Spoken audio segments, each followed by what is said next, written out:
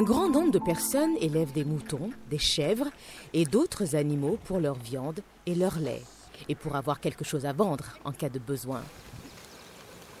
Cependant, pour tirer le meilleur profit des animaux de ferme, ceux-ci doivent être en bonne santé. Élever un bétail sain est une tâche difficile parce que les animaux tombent malades facilement. La diarrhée est l'une des maladies les plus courantes et peut même tuer les animaux. Beaucoup de gens dépensent d'importantes sommes d'argent en médicaments pour soigner leurs animaux. Les antibiotiques pourraient aider à guérir certaines maladies, mais ils ne seront pas efficaces s'ils sont utilisés trop souvent. Les antibiotiques peuvent se retrouver également dans la viande et le lait, ce qui peut être nocif pour la santé humaine. Ces médicaments sont faits à base de plantes que vous pouvez trouver dans votre village. Ce sont donc des médicaments sans danger, peu coûteux et faciles à utiliser.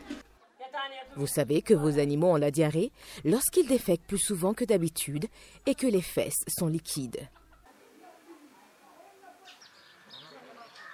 L'animal atteint de diarrhée a la peau sèche et cesse de ruminer. Ses yeux sont ternes et enfoncés et il se déplace moins ou plus lentement.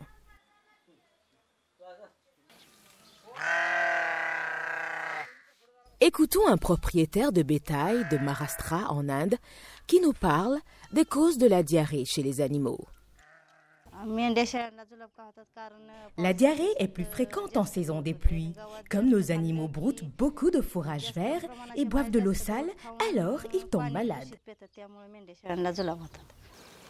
Pour que vos animaux soient en bonne santé, vous devez les garder propres, leur donner des aliments nutritifs et ajouter de la nourriture sèche pendant la saison des pluies.